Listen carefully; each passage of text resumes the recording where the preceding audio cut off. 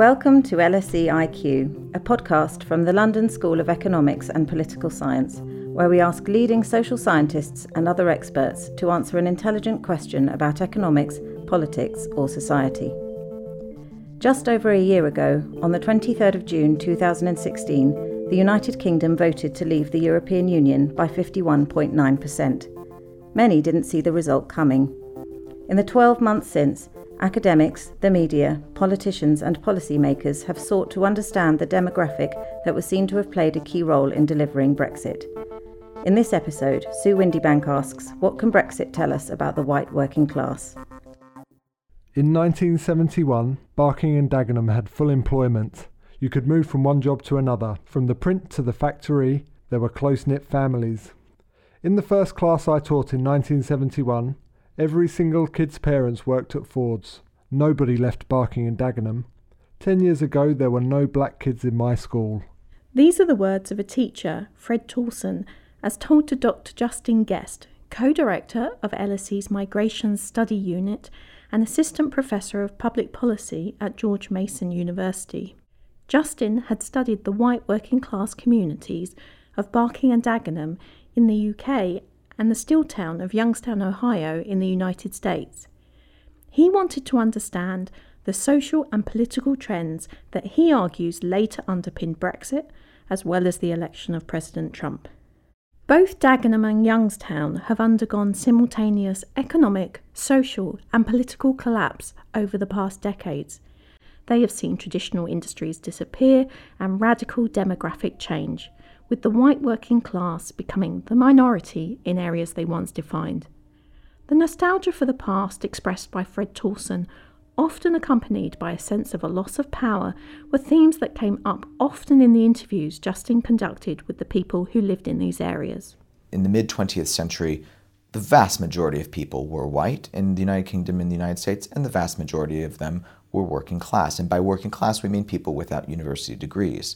And when you have that broad of a constituency, they are likely to swing in different political directions, and they are the most crucial element of the population to drive popular vote victories. And that's precisely what's happened. They were in many ways a bellwether for their respective countries. As the 20th century went on, their numbers dwindled because more and more people were becoming university educated. There was vast demographic change due to the aging and fertility of white populations, but also the influx of people of immigrant origin who were not necessarily white, and some of whom were not necessarily working class. And so in democracies, when populations change, when the compositions of populations change, so does the composition of the country's political views. And that's precisely what's happened. And so white working class people today are not some small minority on the fringe of their societies, but that's the way they feel. They feel like a minority in societies that they once defined, even when the truth is that they represent in the United States, at worst, a powerful plurality of the population, somewhere between 33 and 50% of the country, depending on how you define working class. And in the United Kingdom, they represent about a majority of the population, and yet they feel this sense of estrangement. I wondered if it was this sense of estrangement that was behind the supposed white working class vote to leave the European Union. Justin provided some more context. Now, your research, we talk about the white working class, and obviously they're not a homogenous group, and you were particularly interested in what makes people vote in certain ways within this group. Yeah, this is not a homogenous group. They are under very similar circumstances, but they don't behave in convergent ways. We have seen a lot of divergence. Many of the people I interviewed are strong Labour supporters in the United Kingdom. Others have dabbled with the Tories and the Lib Dems, and many have been attracted to UKIP and some before that to the BNP. Others have just not voted at all and said to hell with the whole system. And so I was particularly interested in what drove people into these different political behaviors. And in particular, I was interested in what led people to more extreme views, because that's the anomaly that really could use some further explaining. And what did you find? In many ways, I thought that I would see a story that was similar to the marginality of the people I studied in my first book. And my first book, as you know, Sue, is about Muslim political behavior in Europe and focusing on the United Kingdom and Spain in particular. And what I found in the first book was that marginality is driven by a sense of relative deprivation, the idea that people have an idea about the way the world is and the way the world actually ought to be in their ideals. And the bigger the discrepancy, the more likely I found people to engage in Islamic extremist groups. Well, I thought that might be similar here in the sense that, the bigger that gap would be, the more likely they would support far-right parties and movements. But the story is actually a bit more complicated. With white working class people, it was not so much about the way the world is and the way the world ought to be. It's about the way the world is and the way the world used to be. It is that sense of nostalgia that was driving people to the far right that I found. Dr. Lisa Mackenzie is a fellow in LSE's Department of Sociology. Her research has looked at the working class communities of Bethnal Green in East London and St Anne's in Nottingham. She disagrees with the idea that the working class is being pushed to political extremes. I recently reviewed Justin Guest's book and I liked it very much, and actually the bravery of trying to tackle this at the moment in itself needs commending, because even tackling this, even suggesting that there is any sort of problem relating to class inequality at the moment is quite tricky. But would I say that working class people are being pushed to the margins of politics? No, I wouldn't say that at all. Not here in the UK. The US I'm not so sure about. But in the UK, no, because, one of the things that really showed us this is the actual levels of voting in poorer neighbourhoods, but also who they're voting for as well. So if we look at the last by-election in Stoke-on-Trent, which, has been unfairly and cruelly called, Brexit Central. So in Stoke, there's two important things there, is that UKIP didn't win the seat, Labour held on to their seat, but the other important thing is that only 36% of the vote came out. So that means that 64% didn't come out. So that's not about working class people being pushed to the margins of politics. That's about working class people not dropping out of a mainstream political system altogether. So, while Justin Guest believes that some sections of the white working class have become politically radicalised, Lisa believes that the bigger issue is their disconnection from politics altogether. But what was the white working class's role in Brexit? Was this demographically actually the core of the Brexit vote? In terms of race, the Leave vote was white. According to a poll of voters by the Conservative peer Lord Ashcroft, white voters voted to leave the EU by 53% to 47%.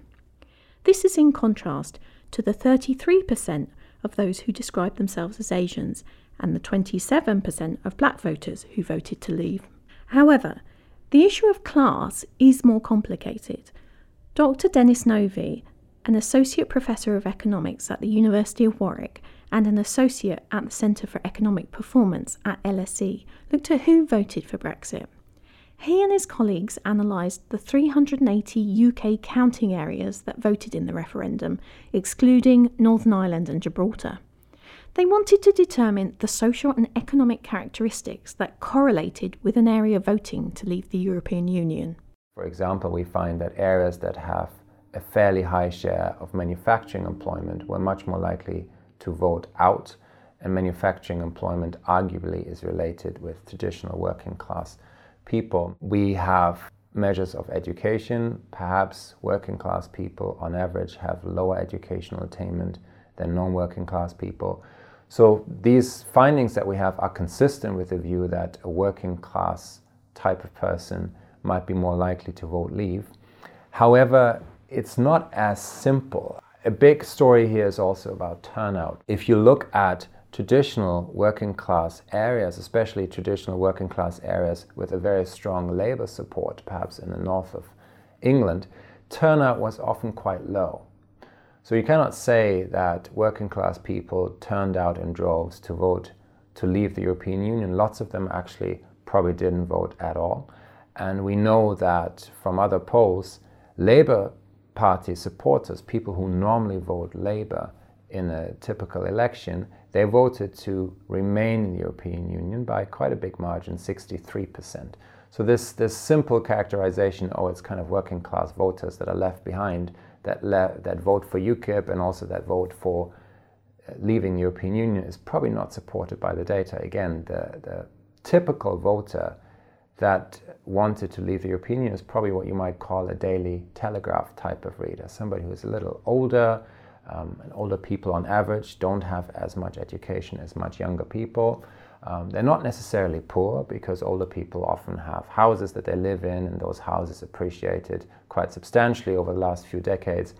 But they are not as happy about the change that the country has gone through. They might not be happy about immigration, even though in the very areas where they live, often there might be very, very little immigration.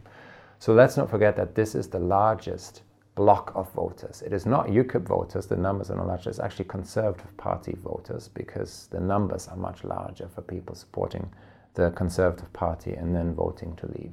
Despite this, Lisa Mackenzie told me that she saw people who had not been interested in voting in the 2015 UK general election enthusiastically registering to vote in the months before the EU referendum. For those that did vote, what was it that had caught their imagination? If you were to, say, speak to some of the people that you perhaps know from St Anne's, where you lived for a while, or any of those communities, and ask them to explain in their own language why they had voted for Brexit, what would they say? I have actually done that, because the last three and a half years I've been doing, I'm an ethnographer, so I've been doing research with a community in, they are mainly white working class, as much as I hate that term, but that's the term that there is, in Bethnal Green in East End of London.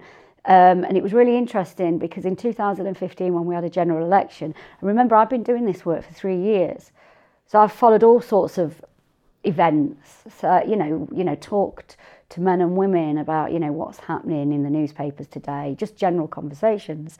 And I've been logging those conversations and recording them and recording film footage. And in the 2015 election, as a sociologist, of course, I was really interested what they thought. And what they thought was that they were not interested. They had no interest whatsoever. And I remember in 2015 really trying to get them to talk about the election, and they were like, I'm not interested, I'm not bothered, these people don't care about us. We don't, why should we are not interested in that system. They hate us and we hate them. Now this is from Bethnal Green, which is 3 miles away from Parliament. The people there felt that national politics, even though they lived in London, was not connected to them. This was the same in St Anne's in Nottingham. It's also been the same sort of story in the Nottinghamshire and Derbyshire mining towns that I've recently been doing research, that national politics are not representing working class people. 2016 came along, so remember I've been doing this research in Bethnal Green and before that St Anne's. 2016 came along and the referendum, I kind of expected the same response, I'll be honest. As sort of we entered into March and April, very little interest. I was bored of it. Everybody, by the time the debate had even started, most of us were bored of it. And I thought it would be very similar to 2015 election.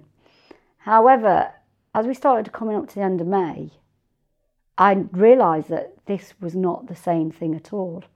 And the people that I was speaking with weekly in Bethnal Green was becoming more animated about the referendum, more interested in the referendum, and started registering online to vote in the referendum. These were same people that a year before were not going to vote, had no intentions of voting, and wasn't registered to vote. A year later, when the EU referendum came around, they were interested. Immigration from within and outside the EU has, of course, been seen as a major factor in the Brexit vote. By extension, this has helped reinforce the stereotype of the white working class as being racist. I asked Justin Guest if this was a fair portrayal. Well, first off, we should establish that plenty of elites are racist and plenty of liberals are racist. And, from my perspective, yeah, it was discomforting at times. There is bigotry out there. And I think that it is that bigotry, it is that perception of white working class people as being inherently racist, which in many cases is true, and in any other cases it's not. But in any case, it is that perception that has made so many urban liberals and elites turn a deaf ear to this population. As soon as they hear something that sounds offensive and racist, it's almost like you're complicit by listening to it. Many of those Justin interviewed felt subject to discrimination in the form of affirmative action and diversification policies. In Dagenham and Barking, for example, he found that people were frustrated because they perceived that the current social system grants immigrants advantages that are not provided to white Britons. These might be in the form of public housing preference or favouritism disguised as anti-racism platforms. In Britain, much of it was about social status. So I was interested in nuancing it a bit further. I wanted to see both social deprivation, but also economic deprivation in terms of your financial well-being, but also political deprivation in terms of your sense of power. What unites the US and the American case is a sense of power deprivation. White working class people who support far-right candidates and parties demonstrated a larger discrepancy in terms of their sense of personal power or the extent to which politicians care about them. But in Britain, there is also this social deprivation. They feel like they have drifted further and further to the fringe of their society's hierarchies, those social ladders. And they have also concurrently perceived that immigrants, Muslims in particular, have drifted closer and closer to society's center. Do you think there's validity in that view? In other words, do I think that Muslims and immigrants are closer to society's center? I think what this is a backlash against is a greater sense of equality and equal footing, a leveling of the playing field, which sounds nice in theory, but when you're accustomed to a sense that your country values your heritage, values your sense of authenticity, you feel like that has been cheapened when a society is handing out housing to newcomers as soon as they show up, accepting people for labor that was previously done by nationals. So it feels like your social value, your social worth to your society has been undermined. And so, for many of us who are occupying these meritocratic spaces in society, we nod our heads and say, yeah, it should be meritocratic. It should be a level playing field for all. But for white working class people, it actually feels relatively like the system has been turned against them, that now they're actually being penalized because they are white and British and working class. For Lisa Mackenzie, immigration was not the primary driver behind those in working class communities who did vote to leave the EU. In London, sort of the key reason, I was talking to a lot of women at the time, was housing, school places, healthcare. Now, was they relating this, directly to the EU? Not really. So they weren't making a direct connection. And again, this goes against, many column inches about the way that white working class people in particular have reacted to European migration. They weren't making that connection. So they weren't saying the reason we haven't got housing is because of EU migrants. They weren't saying that. They were talking about their own experiences of not having anywhere to live. And in actual fact, over the last 3 years in London, the connection for housing, school places, has really been laid at the feet of, I suppose, the new middle class that are coming in. Some of those will be EU migrants, yeah. But actually, people are talking about wealthy people, much more than sort of different people from different countries. It's about wealth coming into London and moving them out. When I spoke to people in St Anne's, in Nottingham, when I spoke to people in the old mining towns, in the post-industrial areas, again, these were very local issues. So they were talking about, in the mining towns, only having one bus a day. Now, this may seem crazy. I've actually spoke to people about the reasons why people voted leave. And when I've told them something like, they voted because they were so upset about having one bus a day. The reaction has been, oh my God, those stupid people have ruined our lives because they didn't have a bus. But absolutely failing to understand what having no transport system where you live means to you if you can't get out. It means you can go somewhere, you can't come back. The places where I'm talking about are very isolated. They need public transport. They need the things that we've got here in London, but they don't have them, and they've not had them for 30 years. There was a chance here to channel that anger into something specific, and it was the EU referendum. And I think in the UK, the Leave campaign actually ran a good campaign, telling people to take control. It captured the imagination of the UKIPers on one hand, who's been banging on about sovereignty for 30 years, and it went right across to the people up in the mining towns who don't have a bus. It went right into the young women that I've been working with in Bethnal Green that haven't got a home. And so that one line, take back control, actually that's what people felt that they wanted. They wanted some control over their own lives. Does that mean that they are racist, evil, that lazy? No, of course it doesn't. Of course it doesn't. And one of the worst things that have come out of this EU referendum for me is the way that rhetoric has been stuck to a group of people. They weren't stupid. It's not that they didn't understand the arguments. They did.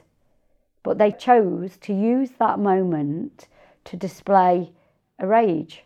Dennis Novy's research supports the link between the Leave vote and cuts to public services, which he says some may have unfairly associated with immigration. Our research is consistent with this idea that having bad public services is seen by people as a cost of globalization and as a reason to leave the European Union. And when I say bad public services, I mean various benefit cuts that have gone through, housing cuts, disability benefits, but also public services more broadly speaking, in particular health services through the NHS. Oftentimes, these cuts and then deteriorations in public services might have been associated with immigration. If immigrants come in, we know that immigrants tend to pay much more in terms of taxes than they ever take out in public services or in the costs of public services. However, if the government of the day decides not to spend that new money that is coming in through immigration on public services, it may not be surprising that people often might think, well, it's the immigrants that actually put pressure on public services, schools, and so on, even though those immigrants bring in so much money that could be used to improve public services in a substantial way. The issues surrounding why those who voted for Brexit did so are clearly more complicated than the disaffection with the institution of the European Union or a kickback against immigration.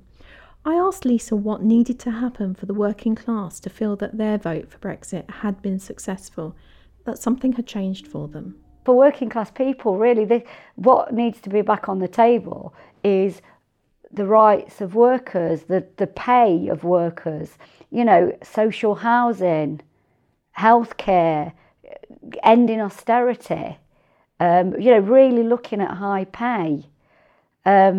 Really looking at the way that our higher education and our education system is working, because it's only working for some.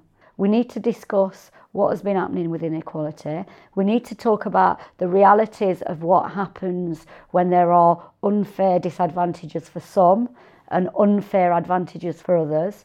We need to get past this idea that social mobility is a real thing, and we need to start talking about inequality as it is, not as we imagine it, we would like it to be. So do I think that, no, I think that, like I said, the middle class don't get many opportunities to be hysterical. Princess Diana's death, I think, was the last one. I think plenty of working class people were hysterical then yes, too. I think they did. Yeah, they did as well. Yeah, but Brexit has given them, they've got it's been a great time really for them. And for Lisa, the spotlight should not just be on the working class. So, for me, I mean, for a start, there needs to be more research on middle-class people.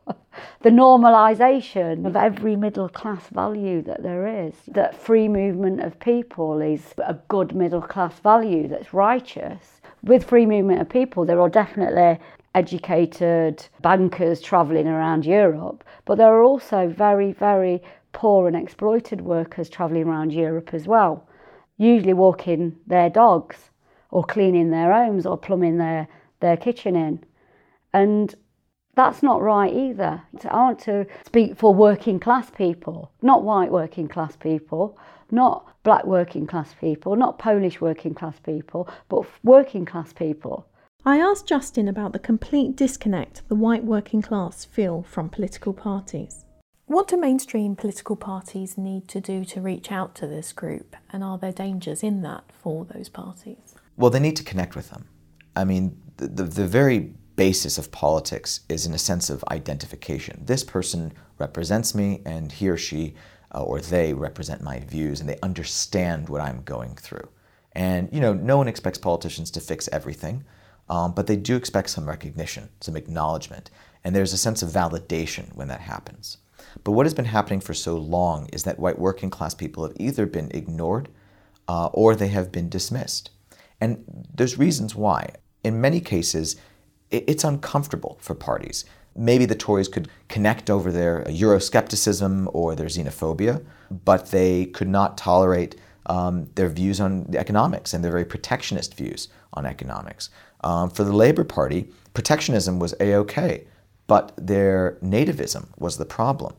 And so both parties began to drift, particularly Labour, though, because this group of people was such a backbone for the Labour Party for so long. Labour really jettisoned them when they began to wholeheartedly embrace minority groups because they didn't think they could circle that square. The problem is that in doing so, Labour has, yes, cozied up to cosmopolitan liberals in Greater London and elsewhere, but the problem is they haven't been able to realize and paint a picture of their party as one that is for the working class more broadly. Why is it that white working class problems have to be treated differently from black working class problems or brown working class problems? They're just problems, and they experience them in often very similar ways. You've previously looked at people from ethnic minority backgrounds. I wonder how you regard the competing claims of the two groups that you've studied. Yeah, I think that there is a natural reaction to hearing a work like mine, which I think is most controversial because it actually takes an empathetic view towards this much maligned group of people. And it says, but this group of people has experienced enormous amounts of structural advantage. They've benefited from the oppression of minorities. Why should I feel any kind of sympathy? And why are we promoting their gripes? Why are we promoting their frustration over groups of people who really are more deserving? And my response to that is that it's a very unproductive debate to be having. They're not mutually exclusive. There is no zero-sum relationship in terms of our sympathy and our sense of understanding. When the truth is what we need to do is recognize all and bring them into a sense of solidarity with one another so that we can see what ties bind us all together, what stitches us all together, what is threaded through each of our plights. I feel like I want to burst into a Bruce Springsteen song. Well, he sang about Youngstown. He has he wrote a song. Which song is that? Here in Youngstown. Yeah, my sweet Jenny, I'm sinking down, way down in Youngstown. Yeah, definitely. You have to YouTube it. It's clearly wrong to lay Brexit solely at the feet of the white working class. However, it has shone a light on their sense of disenfranchisement and disengagement from society. Brexit will have many challenges, but one key one will be for the main political parties to listen to and connect with this demographic and reintegrate them into a broader coalition of voters. What do you think? Tell us using the hashtag LSEIQ. This episode of LSEIQ was brought to you by James Ratty, Tom Williams and Sue Windybank. The words of Fred Towson are voiced by Peter Carroll. It was based in part on the following research. The New Minority, White Working Class Politics in an Age of Immigration and Inequality by Justin Guest. It's Not Ideal, Reconsidering Anger and Apathy in the Brexit Vote Among the Invisible Working Class, published in the journal Competition and Change, and the book Class Cleansing Grieving for London, to be published in October 2017, both by Lisa Mackenzie, and Who Voted for Brexit, a comprehensive district-level analysis by Sasha O'Becker, Timo Fetzer and Dennis Novi. For more episodes of this podcast, all the associated links, and to subscribe on iTunes and SoundCloud, please visit lse.ac.uk/IQ. See you next time when we ask, why haven't we won the war on drugs?